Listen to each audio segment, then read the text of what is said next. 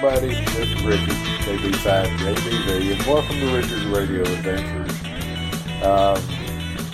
I've been sitting around doing a little research and checking into things. Thought maybe this time we'll talk about the silence of the hams. The silence of the hams. Let me start off with, I was licensed in the late 80s. And for about 10 years, I was gung-ho radio. I was trying to work 10 meters and down, and I was on 2 meters every day. I worked in security at the time, so a lot of late night stuff happened as far as radio was going on. And I eventually ended up getting off the air for a few years. Went through a divorce. My ex-wife kept turning up at the club meetings, that kind of stuff. It'll kind of put you off doing radio.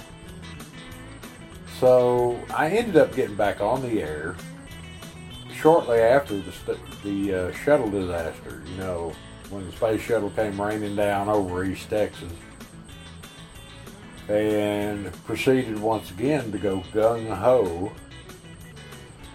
on radio. Achieved some great things during that period. Assistant section manager for a second time. Ended up getting my brass pounders medallion. A lot of stuff like that. So that carried on for a while, and it finally got to the point that I started Resonant Frequency, the amateur radio podcast, and it all got to be too much considering the time restraints I had because of my job, because of my family, that kind of stuff, and I got off the air again. Well, here it is, believe it or not, 10 years after that, and I'm getting back into the radio thing once again. Now, the one thing I found when I got back on the air back after the shuttle disaster was that there was a serious lack of activity on local VHF and UHF repeaters. When I was able to get the HF rigs back up, I found that there was plenty of activity down there. In fact, more activity than you could shake a stick at. And I was able to work a few contests and get some QSL cards and that kind of stuff. But I found that locally, things were lacking. I ended up going ahead and running for president of one of the local clubs, and ended up landing in that position, and was there for 2 years.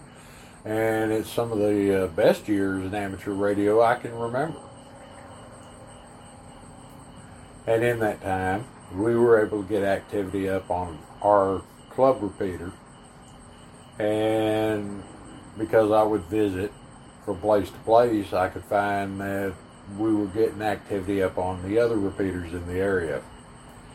Now, we're talking about good old analog 2 meter repeaters and 440 repeaters. But then I got off the air. Ended up, Resonant Frequency went into reruns. And we just kind of let things go for a while. Well, now here it is, 2020.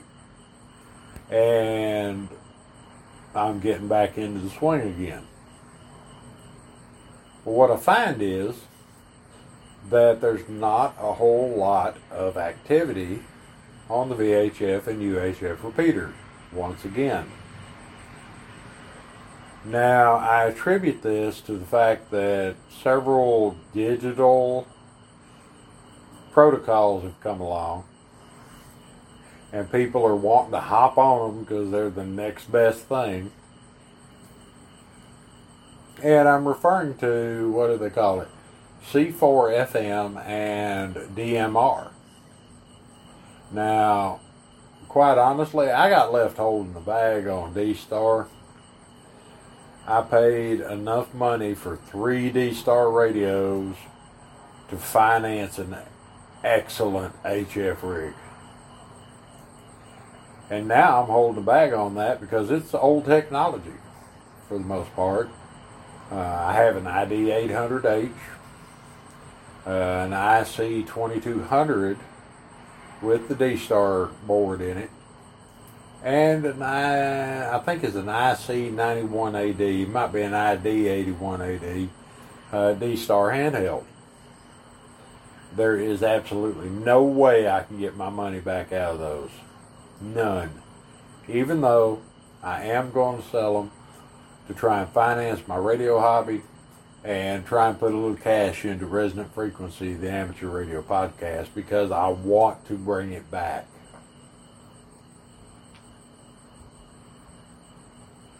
So, the position we're in is I finally got my dual bander that I ordered, finally got it in.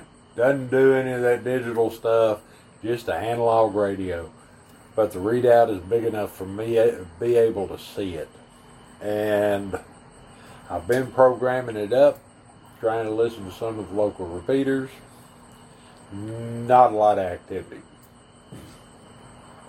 So, I sat down and started doing me some research. And I learned quite a bit about DMR. Learned a bit about C4 FM, or Yaesu Fusion, whatever it's called now. And I got to thinking to myself, we keep improving this technology, or new technology keeps coming out. And what it does is it divides us instead of unites us. And the reason I say that is because even with D-Star, you could put yourself in a position where you were talking to people that you have never seen, never had a cup of coffee with, may never come in contact with in your entire life, but you're talking to them on the radio for the most part. And I see the same thing going on with, well, let's say DMR, because I've done the most research on that so far. You can have 2 conversations going on the same channel or frequency at the same time, and neither one of the conversations will mix. Now, I may be misunderstanding it a little bit. However, if you have a conversation going on over here and you can set up a call group that only has these people in it, then you're running the risk of not being able to introduce yourself to new people in the hobby, to help them along, and help them get up to speed on what we're all about. You know, the bottom line is we're here so we can be there when we are needed to communicate for those that can't communicate together. The U.S. government's got a real problem with interoperability. And a lot of times, to bridge that gap, they have to have us. So, I find that being able to lock people out of your conversation because you only want to talk to a handful of people, the fact that the 2 conversations can be going on the same frequency and neither one of them hears each other, that really kind of rubs me the wrong way, the way amateur radio is set up. Because instead of uniting us under a common umbrella and getting us to know each other, what ends up happening, it appears, may end up happening, turns out to be that you've got this group of 4 or 5 guys that all they ever do is talk to each other, and another group of 5 or 6 guys that all they ever do is talk to each other, but they never get to know each other.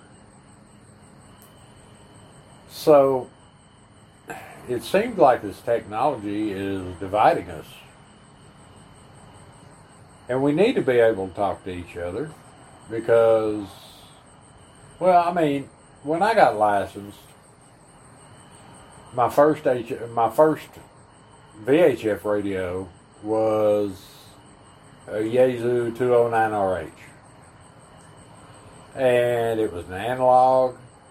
It had a tone board in it, but most of the repeaters at that time did not use a CT, didn't use a tone, and that kind of stuff. So you could pretty much access any repeater that you wanted to get on, and it wasn't a problem. Hell, my second radio was a KDK, what was it, 2050, 2020? It had 10 channels. You had to reach up and turn a knob to switch the offset from positive to negative. And if you wanted to use a tone, you had to open it up and use a screwdriver to turn a trimmer on the tone board to get the right tone that you were wanting to use. It was only 20 watts, and it served me absolutely fine. I've met hundreds of people here in the DFW area and hope to meet more out here in the Kaufman area simply by getting on the radio and talking.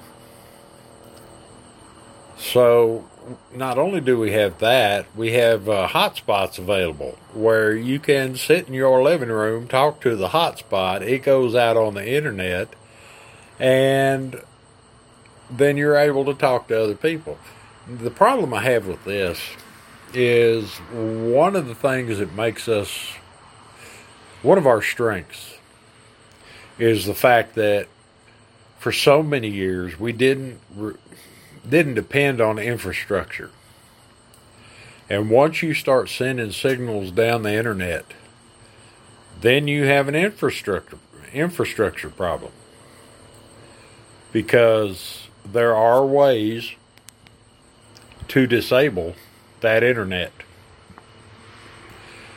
You know, nobody nowadays thinks much about EMPs, but a 20 kiloton nuclear weapon detonated 50 or 100 miles over the city of Dallas, Texas, not only would kill the internet, but it would kill all the cars, it would kill the cell phones, it would kill a lot of the electronic devices that we depend on today.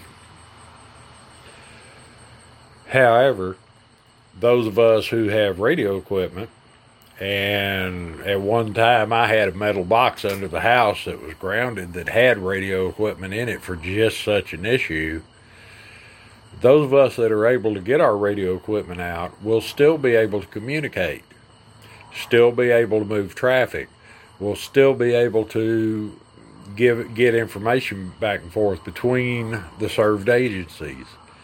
And this whole thing is, I understand technology moves forward, but being trapped in the Stone Age has its advantages. So, this is my rant, and I'm going to have to study on it more. What I will tell y'all is that I received my dual bander with the great big readout on it, so my old eyes are able to see it. I'm in the process of working on a hidden antenna for my apartment situation and that kind of stuff, so that I'm able to get things moving along like they're supposed to. Now, another thing I wanted to approach kind of before we ended this thing out, and you know, Richard's Radio Adventures, it's always a Ramblecast, is that I got to looking around. I decided to go check out the other clubs. And over at Resonant Frequency, even though the podcast itself is kind of on hiatus, we try to post stuff as far as the articles that will help to Elmer the new guys, which that's the reason for Resonant Frequency, is to be able, it's a new way of Elmering. That's the way I expressed it when we first started up. That's the way it is still today. We want to Elmer the new guys, give them information that they need to make good choices in the amateur radio service and become good amateur radio operators. So I went and did a survey of 15 clubs in the Dallas-Fort Worth area. And the very first thing I would think I should see when I'm checking these clubs out, is that on their website there should be information on that would help the new ham radio operators. Now, I've gone down through there. I found quite a few that were absolutely no help. They had minutes of the meeting and club rosters and how you can join our club, and we're not going to teach you nothing, but you can join our club and all that stuff. But I don't think I found any in that 15 that actually had something that would Elmer the new guys along. I found one thing, I think, on one of the clubs in Fort Worth, where it was a big long list of, you're new to amateur radio, here's what kind of stuff we got. And it outlined, the VHF, UHF, and packet radio, and that kind of stuff, in a couple of paragraphs. But didn't really give anybody any information on how to get started. Now, the problem I have with that is that as amateur radio operators, we are obligated to teach the new guys coming in and help them become better operators. Now, a lot of guys put it down when the no-code license came in. And it's still a topic even today, because the old guys that know all the stuff, there's still a few of them out there that don't want to share it. And by not sharing it, they're diminishing the hobby. They are, for lack of a better term, bad hams, because they're not teaching the new guys. Amateur radio has always been about bringing the new guys in, teaching the new guys, helping them to be the best operators they can be. Otherwise, they ought to be over on that service that a bunch of us came from, but nobody wants to admit. I don't have a problem admitting it. I was thinking about it the other day. My father was an amateur radio operator, and I had not gotten my license yet. Oh, yeah, this is the boring story part. My father was an amateur radio operator. He had several friends that were amateur radio operators. I had not gotten my license yet. And I was operating in that service that we try not to talk about because we all feel it's an embarrassment to us. However, I learned a lot of stuff operating in that particular service.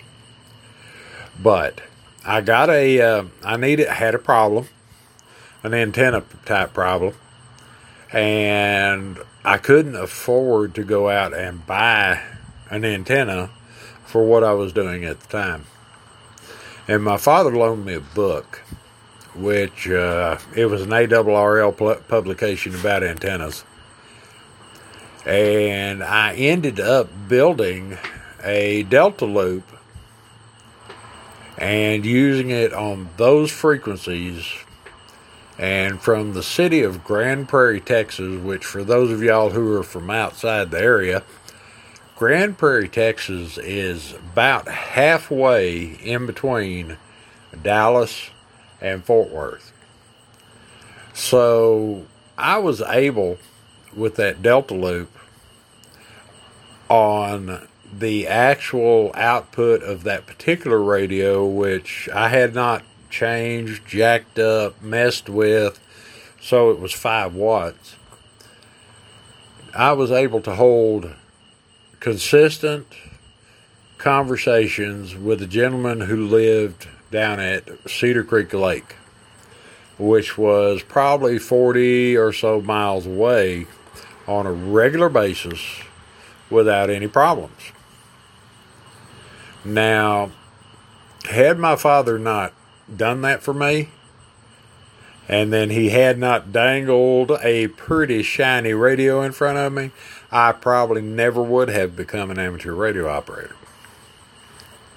But I have. And I've done my part. I've served my time. I've been an emergency, official emergency station, official relay station, and official, what's the other one? Anyway, I've been an official observer, assistant section manager. There's been so many things that have come out of me being able to take a piece of wire, cut a piece of coax so it was right length for a balun, hook it up, and be able to talk to that guy 40, 50 miles away on that service that we don't talk about. So, we need to bring these guys in. I don't see how this digital is helping us one bit, because we're not uniting in the hobby, we're dividing in the hobby. And dividing the hobby is not going to do us any good. I've moved back to a county where we do not have a RACES unit. We do not have ARES in this county, because and I used to be, once upon a time, I was the emergency coordinator for this county before I moved back to Dallas County and then back out here. But we currently do not have an emergency coordinator. We do not have an ARES unit. As far as I know, we don't even have a ham club out here, because the one ham club that I knew was out here, I cannot find anything that even indicates that they ever existed. Now, all of this is just, it's kind of hard for me to deal with. And y'all know that Richard's Radio Adventures is kind of a ramblecast. But I would like everybody within the sound of my voice to kind of put some thought to it. Because DMR, okay, it's a good technology. What is it? C4 FM with something else, Yaesu Fusion or something like that. Even D-Star. They're good, but they put us in a situation where we're removing ourselves from so many people. And we need to really pull together. Now, for those of you who might be in Kaufman County, I'm looking to put together a club. We need a club out here. We need the camaraderie. We need to be able to shake each other's hands. We need to kind of pull ourselves together and get amateur radio going out here.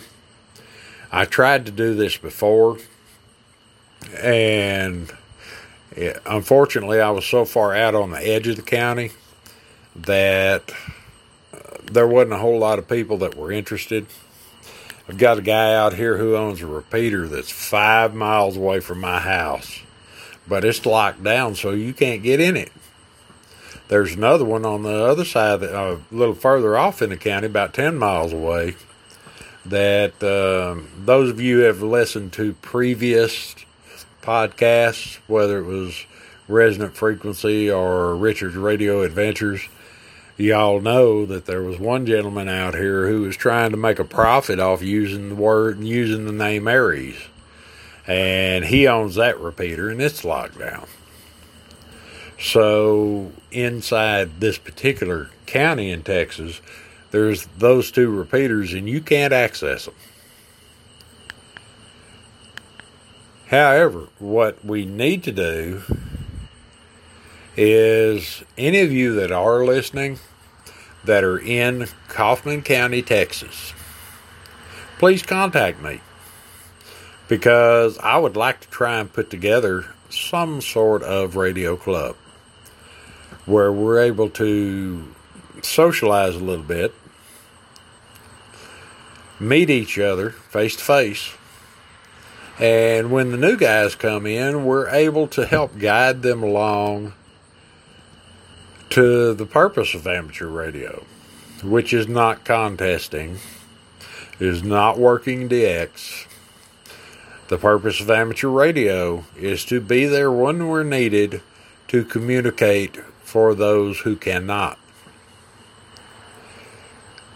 Now that I'm sitting here, it just dawned on me, I probably, even though I've been avoiding it, probably need to get in touch with the emergency manager in the county, who I've known for years, but because of the Aries unit falling apart during the Great Forney Tornado of, I think it was 2012, maybe 2013. It fell apart, and I haven't talked to him since. But possibly I need to get with him and get that straightened out too. I feel that I have responsibilities in this situation, so I may just have to do it. I know a woman whose husband is friends with him, and yeah, anyway. But the bottom line, the thing I keep preaching, is we need to not divide ourselves. We need to unite. We need to keep our numbers up, and we need to Elmer the new guys. Because if we don't do these things, we're going to end up losing what we've got. Because the big companies are out there. They want our radio frequencies.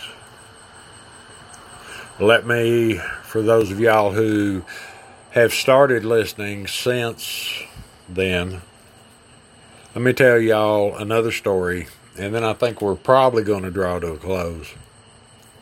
We'll see. You know, Richard can talk.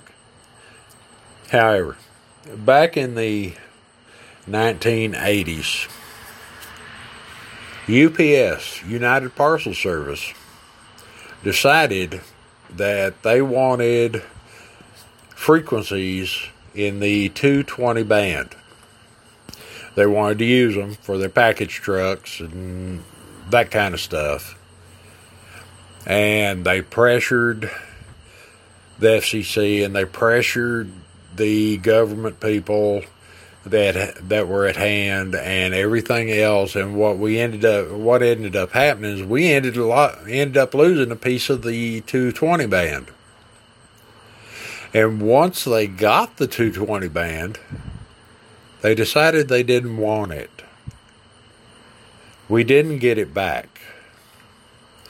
That particular section of the 220 band is still out there, and it is not allocated to amateur radio. And we will probably never get it back. But they will chip away at us until we don't have anything left. The upside of the cell phone deal is they started on 900. They were wanting our 900 portion of the bands, and they didn't get it. 1.2, pretty much the same thing. Now they're up to 2.5 and 5 gig, And even though we have privileges up there, they're operating up there and it's not causing us a problem. And they'll continue to go higher. For those of you that are new to the hobby, past about 1.2 gig, we pretty much have all that spectrum up there that we can play with up to 10 gigahertz. And I believe up and beyond that. I would have to check. Y'all know I never say anything in a way that's authoritative, because I always have to go check my numbers. So, I've sat here and I've rambled. We're going on about half hour now, and I should probably go ahead and turn y'all loose. But I really needed to speak to the Silence of the Hams. I am going to do my best to try and change things around here. Now, y'all tune in for the next one, because we're still working on getting a hidden antenna or something semi-hidden for this apartment, because right now I'm able to reach out about 25 miles from where I'm at. And that's simply on a mag mount, on a piece of steel, in my kitchen. But as soon as I can get a coax in here, I think we're going to extend that quite a bit. So y'all tune in for the next one.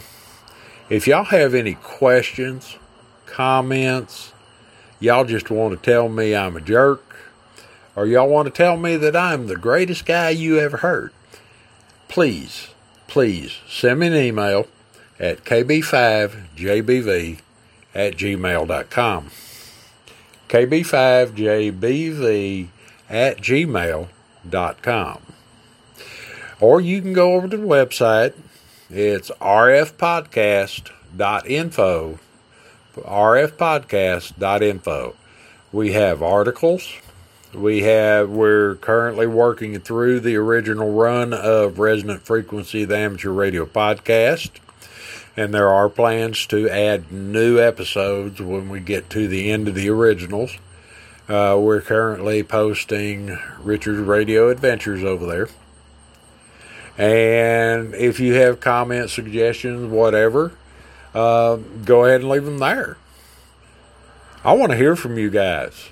You are important to me, because I was looking back through some of the websites that have some of our old information, because I'm having to rebuild this website after losing part of it. And I'm going around the internet finding stuff that belongs to our website and getting it back on there. But look at the stuff that's over there. You'll find that our goal has always been to Elmer the new guys, to take in the guys that came in after the code was dropped, because there's so many operators still out there that have a problem with that. We need you guys to learn, because we're stronger together than we are apart. And even though there's people out there, radio operators out there, that don't understand that, there's a whole lot more that do understand. The more the merrier. It's not just a hobby. It's an adventure. And we have a debt to pay because we use these frequencies. So that's why we have NTS, RACES, ARES, all this other stuff. And we need to pull together and be unified. We all need to work together. You know, all the turmoil that's going on right now because of the COVID and the aftermath of that and everything else, it doesn't matter. Because amateur radio operators are brothers. We always have been. We always will be. Even the sisters out there, they're brothers too. Yeah, he said it. Y'all don't believe he said it, but he said it. So, I think I've probably rambled long enough for this one. And I'm going to keep y'all posted on how things are going here. I'm actually looking at a DMR radio and a hotspot. And we'll see how that works out. So, if y'all have any questions or anything, hit me up on the website.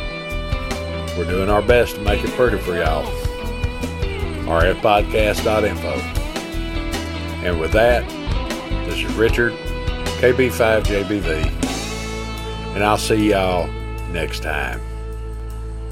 We gotta go.